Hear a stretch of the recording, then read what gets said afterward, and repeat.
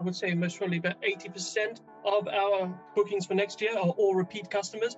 But we have some customers that will come 2 or 3 times in a year, and which is really nice because you then start to build that rapport with them, and they almost then feel like old friends coming back to stay.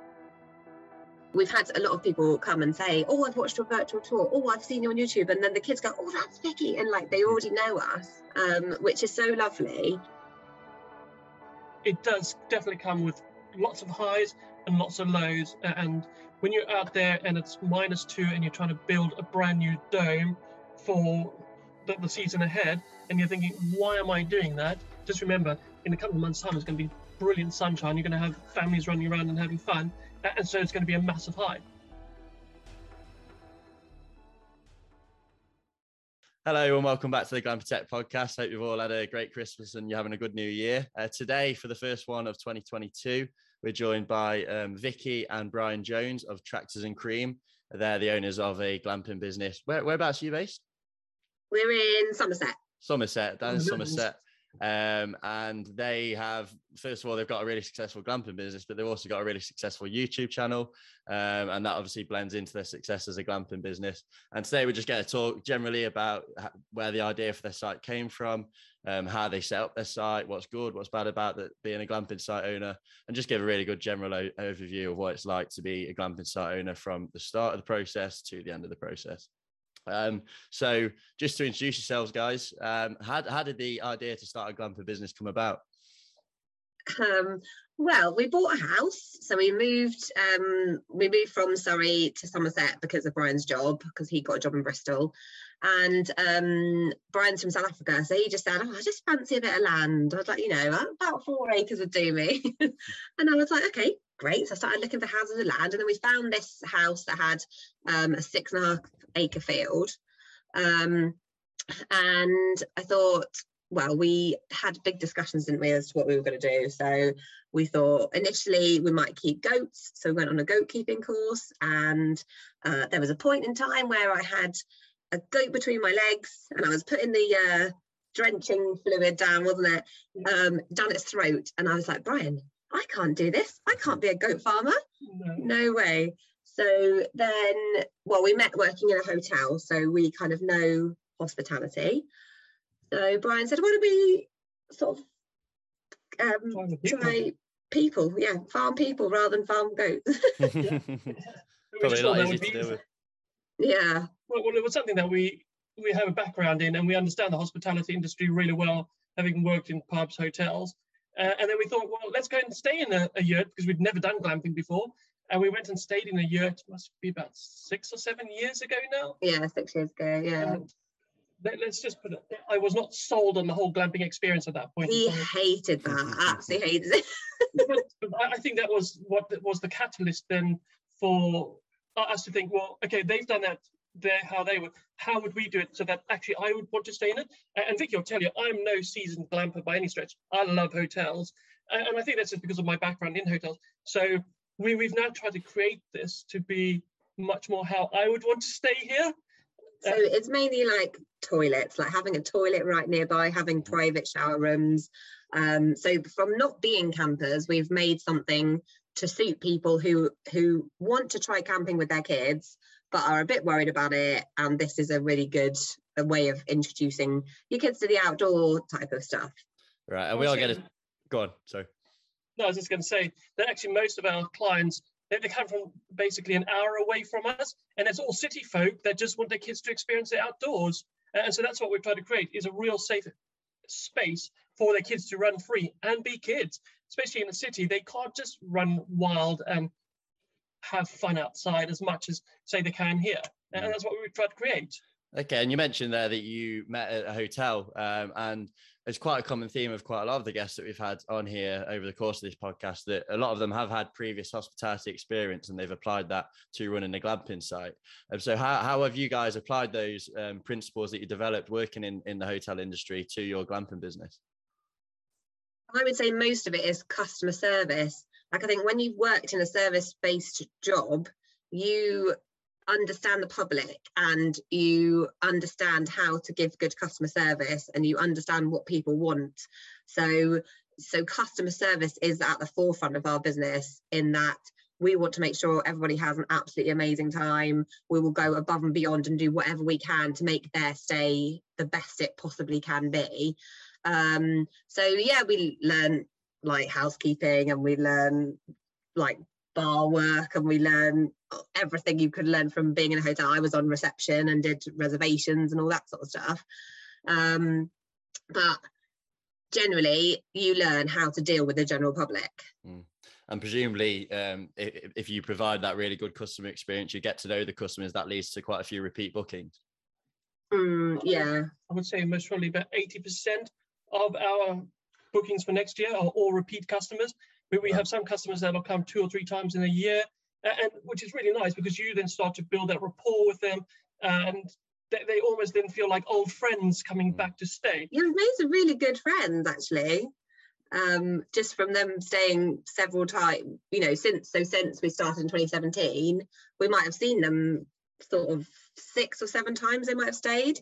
And so then our kids get to be friends with their kids, and then actually they're probably not from that far away, so then you might meet up another time. Like, we've been invited around for campfires, and we've been invited to meet halfway with people who like live down in Plymouth or something like that. So yeah, we've actually made really good friends from it.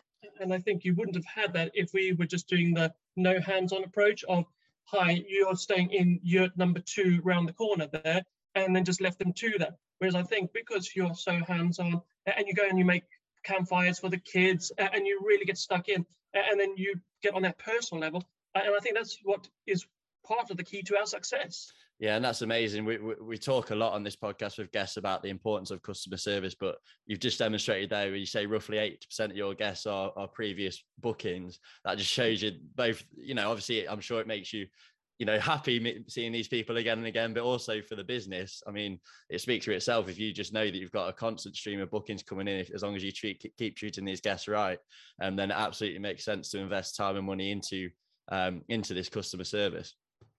Yeah, because it then means you haven't got a marketing cost really, because you don't need to pay for Airbnb or Booking.com or any of those OTAs. And yeah, we don't really actually advertise, do we? Particularly, no. Yeah, as you say, it's a lot cheaper to retain a customer than it is to bring a new one in. So 100%. just to give a picture for the audience of what your glamping site consists of, well, there you go. There's a question. What does your glamping site actually consist of? So we've got 2 yurts and 2 geodesic domes, with a third geodesic dome coming probably next month. And we've also got a holiday cottage as well. Mm-hmm. And I know, did you start with yurts and you sort of started to move towards domes? Is that right? Yeah, we started with the yurts just because we literally knew nothing about glamping, and we went and stayed in a yurt and thought, oh, glamping is yurts. Like, why did we think that? We didn't even explore the option. But I mean, we were very restricted because our planning permission only allows us canvas. So we couldn't have shepherd's huts, we can't have caravans, we can't have anything wooden, you know. So we are governed by that. So we then branched into the world of bell tents, which is absolutely hideous. Never again, thank you. We're in quite an exposed site, and so the bell tent got ripped and damaged in the wind, and we had guests that were supposed to be staying in there, and it's all very stressful.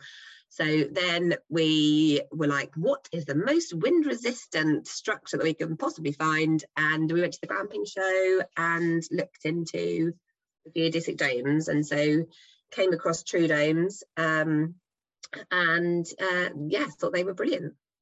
Right, and a lot of these questions are based off the YouTube videos that I've seen of you guys, and I fear I might start off a bit of a domestic here, but I know that when you were decorating the interior of either the yurts or the domes, one of you did one of them and the other did the other, and there was a bit of a discrepancy in how much it cost to do the interiors for that unit. So if you could just run us through what happened there and how you, Vicky, managed to keep the costs down, and maybe Brian oh my days. Yeah, so yes, because we had 2 yurts, like for time I said, well, you sort out the green yurt, I'll sort out the blue yurt. So I went for let's get like secondhand beds in that I can repaint, and let's buy stuff off Facebook Marketplace. And I spent £400 furnishing my yurt. And yours looks like £400. It is the favourite. And so Brian went to Oak Furniture Land and bought a massive mango bed that was like Beautiful. £800, and then bought everything new because he can't cope with Facebook Marketplace. No. So he spent £1,400 on the interior. You can see the difference. Mine looks the business. I thought this argument might have been settled by now, but clearly not. No, definitely not. I still think mine is far better. Mine is much more hotel chic, whereas yours is much more down the local, I don't know. Well, to be fair, a bit of variety on the site is probably better than having two identical looking units. So, you know, people can mix and match each time they stay, I imagine. Well, that's what we've gone with, is trying to do each one completely differently. So we were very lucky that we had the BBC My Unique B&B team come and interior design our new our dome, like 2020 dome. So we had an interior designer do that, and then we then got an interior designer to do the new dome, to do Class Dome. So that everyone is completely different, and I think we've had guests that are actively going through them, so that trying to stay in each one. And so this new dome that we're going to be getting for this year will be again completely different in design, just to mix it up a bit. And this one is really going to be different, because traditionally in a dome you'd have all of your insulation the same color. We've actually decided to go for two-tone color this time, just to totally make it way out. And so this dome should look pretty epic. And we built the toilets and everything inside it, but we're trying to create almost like a Moroccan landscape of the sky being dark at night above, and then with like the sands around it. And I think it should look really good. Whether or not it works, in my head it works, but I think it should look epic. Are they from True Domes? Yes. Yeah, we had Kelda from True Domes on the last episode, so I'm sure she'll be happy for a shout out there. We listened to it. Yeah. And I mentioned a few times here your YouTube channel, and this is, I don't know whether you treat this as a marketing tool, but I think it is an absolutely fantastic marketing tool. You've got a YouTube channel where you sort of talk about life running a glamping site, life setting up a glamping site. And I think it's got just over 6,000 subscribers on YouTube, which in the glamping industry is huge. And just wondering really where the idea for that came about, and how useful do you think it's been to have that as an asset for your business? So I talked about vlogging, like what goes on, because there's some crazy stuff happens here, and so I've talked about it for ages. Or let's video what we do, and then for my birthday in 2019, I said to Brian, "Can you buy me a GoPro? Because I wanted to start vlogging." And so that's when we started. We started January 2020 with the YouTube channel, and we just made a video about how we got started, and then we just tried to keep making a video every week, basically. And the purpose of it was to go around to different places locally and video, I don't know, like the Willards and Wetland Centre that's nearby. So make a video there so we could put it on our website, and then guests would see where they can go, because people like to watch videos. People like it to be easy to find out things to do in the local area. So that was my initial idea, to also try and get the guests to get to know us before they came, because then it's a bit more personal, isn't it? If somebody feels like they know you already, then it feels all a bit more comfortable. So we've had a lot of people come and say, "Oh, I've watched your virtual tour. Oh, I've seen you on YouTube." And then the kids go, "Oh, that's Vicky," and like they already know us, which is so lovely. And so we just sort of started making a video, and it didn't do that well. And then in the first lockdown, Brian wanted to make an A-frame cabin for a home office. I don't know why. I don't know how it happened, but it just happened. We thought, we've got time, let's just build this cabin. And that somehow got picked up in America, and that's had like 600,000 views or something like that video. That kind of catapulted the channel a bit, which was brilliant. And yeah, we've been in contact with all sorts of people all over the world. Like I'm chatting with somebody in the Isle of Man at the moment about who's setting up their site, and we've had people come down here and visit and have a look around. And I've had people in like New Mexico and in Romania and literally all over the world message us and say, oh, where are your domes from? What bell tent size would you recommend? Just completely random questions, which has been so exciting. Yeah. Is there a particular video of yours that is your favorite to make?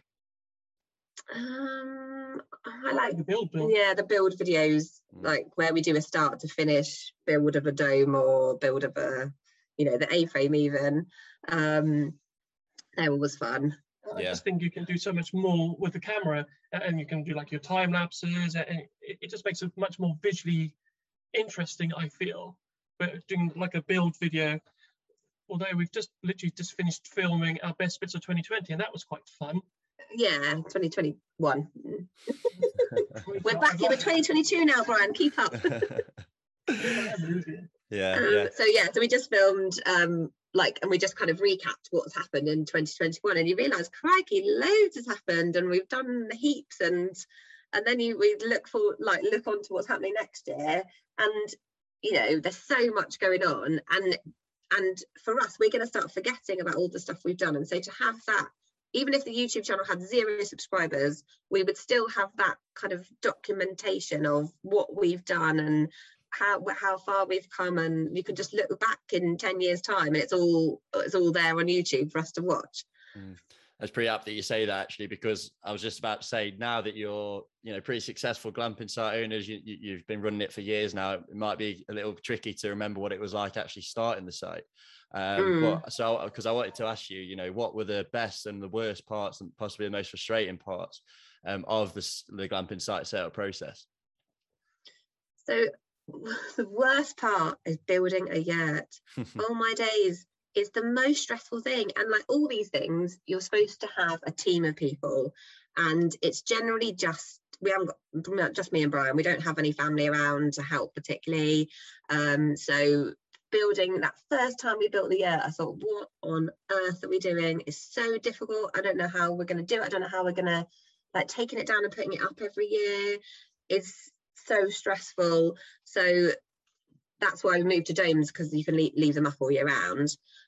Although we went into the dome yesterday, and many mice I think have got in there and chewed every bit of soft furnishing that I left in there to shreds. So that is the only downside. But yeah, generally it was for me the yurt. I don't know about you. Well, so everybody always says, planning for us was an absolute nightmare. For us, planning was actually one of the simplest bits. Obviously, it came with a whole number of caveats in that we could only have 10 structures maximum. We could only have canvas. But in terms of the planning process, that was really straightforward for us. We were very, very lucky. And everybody said to us, oh, you can't do it alone. You've got to get somebody in to do it for it. But we winged it, just the pair of us. I did all the block drawings and submitted it and thought, well, if we don't get it, we don't get it. But fingers crossed we do. And I think it was 8 weeks. It was the standard planning. Yeah. And we were like, wow, okay, we've now got the planning. What do we do? And so then it was like, okay, what are we going to do? So then we thought, okay, we've stayed in the yurt, let's do the yurts. But we went into it very, very slow and very small scale when we first started. We had the 2 yurts, but Vicky at the time was a bit like, oh, how am I going to be able to cope with 2 lots? And so we'd always only have 1 yurt in operation, and then the other one was on a turnaround. And then we'd swap, and then slowly Vicky went, actually, I can handle that. And then for the next year, it was both the yurts, and then we just basically grew organically every time she felt that she could take on more, or we got staff in to help in that. And so obviously we now have staff that help to turn stuff around, and that because we don't do the Monday check-in, Friday check-out, Friday check. We're open, and you can check in if you want to check in on a Thursday and check out on the Monday. You can. Obviously, we have a two-night minimum stay, just because we do all of the washing ourselves, and it just wouldn't be financially viable for us to do like a 1-night stay. But I would say that's how we grew. But in terms of hardships, I can't think there were. we've a lot of time, like, you forget these things. A lot of the time we've said, that's it, we're selling up, it's so stressful, we've had enough. but it's mainly trying to get it's that time between February and April when we open, trying to get the yurts up, the furniture back in, all the mattresses in. Like our conservatory has 20 mattresses in it and all the bedding, and you know, you have to take an entire room of your house up for all the storage of stuff. And so it's that time of the setup every year that I find the most stressful now. I think you only find that stressful is because, like this year, we're going to be building 2 domes at the same time as trying to get the site ready. Yeah, it's because we never sit still and just go, okay, we're at the capacity. Possibly in a couple of years' time, we'll be at capacity, and then we'll literally just be put all the furniture in and that. But it's when we're building stuff continually and trying to always evolve the site. Yeah, it's hard work. That's when it becomes a bit more daunting, because obviously during the middle of winter, you don't want to be building stuff. But that is the time you have to build stuff, is in the middle of winter. Yeah. And we've covered the hardships now. What would you say is the best part about running a glamping site? Smiles on the kids' faces when they just realise that they've got 6.5 acres to run around and just be free. Yeah, and when I know this sounds really sadistic, but when the child is crying because they don't want to leave, that makes me happy. Because we know that we have made the most incredible memories for that family, and you know, if we didn't exist, I'm sure they would go somewhere else. But you know, we've done that for that family, and that to me is priceless. And I know you've spoken about in the past about the fact that it's also giving you the opportunity to give your children a completely fantastic lifestyle where they can, you know, live in and around the site, and they've got all this freedom, and there's a play area as well. And it must be great being able to raise your kids in that kind of atmosphere. Yeah, oh my goodness, they absolutely love it.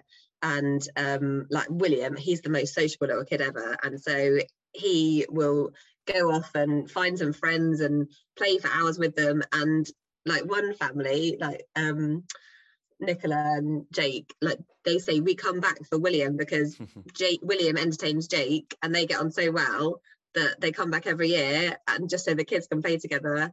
And yeah, our kids do absolutely love it and have the most amazing childhood. They're so lucky, the pair of them. Because they've just got the freedom, and they can just go off and they can make new friends, and they can go to the different play areas. And you know, Annabelle's decided that her career is going to be running the glamping site with me, and you know, she's helping me do the turnaround now because she's 8, so she's kind of getting more useful now. So yeah, it's brilliant, absolutely brilliant for them. Even we've got afternoon teas, because we also do events as well, and so Annabelle's very good at like helping with the events, and she's almost like a little mini waitress type thing. And I think as we're getting an event dome this year, I think as we do more and more events, and as the kids get older, they'll start to be able to help a lot more, and so that'll keep our costs down, but also slavery with the kids. It's also then setting them up in a mindset of being able to work for themselves, and it's all these skills that hopefully they will learn as they grow older, instead of just suddenly getting to the age of needing to start a career and going, okay, what can I do type thing. They will already have been in a business and grown up with it, and I think that's priceless. Yeah. And so going into the final question, apart from getting your children to do all the work for you, what would you say is the biggest piece of advice you'd give to a prospective glamping site owner? Afraid to do it. Yeah, just if you want to do it, then just do it. Like there's so many people who, I mean, when I spoke to Kelda about it, actually, she said, this is Kelda from True Domes, she said that most people, it takes 3 years. So they decide, they go in there, they speak to Kelda and they say, I'm going to buy a dome. And they don't actually purchase that dome for 3 years because they sit on the idea. They kind of, I mean, you've got to plan for these things, but sometimes you've just got to get on and do it. Otherwise, you'll sit and chat about it and never actually get on with it. So I think just do it is my advice. But don't be afraid of a lot of hard work. Yeah, that's going to be my next point, because it does definitely come with lots of highs and lots of lows. And when you're out there and it's -2 and you're trying to build a brand new dome for the season ahead, and you're thinking, why am I doing that? Just remember, in a couple of months' time, it's going to be brilliant sunshine. You're going to have families running around and having fun. And so it's going to be a massive high. But you only realize those highs by having that hard time. And so I think it's a perfect mix. But no, hard work is you don't be afraid of that. Yeah. And also don't be afraid of spending 1,400 quid at Oak Furniture Land. Don't do that. Don't do that. Store maintain it is definitely the better one. Right. Okay. So thank you for that, both. If anyone wants to get in touch with you, whether it's about seeking advice for starting a glamping business or want to stay at your site or find your YouTube channel, how would they go about doing that? So you can look up Tracks and Cream on Facebook or Instagram or YouTube, or the website is tracksandcream.co.uk. And if you are starting a glamping site and you just want to chat to somebody, I am always more than happy to chat to people. Like, I'll do Zoom calls, or you can come and visit, or, you know, we don't charge any money for it. We just love talking about glamping and helping people, because we've been through it and we know how hard it is. And if you could just have a little bit of advice from anybody, then we're always willing to help. So absolutely get in touch. Perfect. Well, thank you for coming on. It's been an absolute pleasure. Thank you for having us. Thank you for listening to another episode of the Glamping Tech podcast. I hope you enjoyed and that you found value in today's episode. If you did, feel free to leave a rating and review on Apple Podcasts, as it really helps us move up the podcast rankings. Thank you.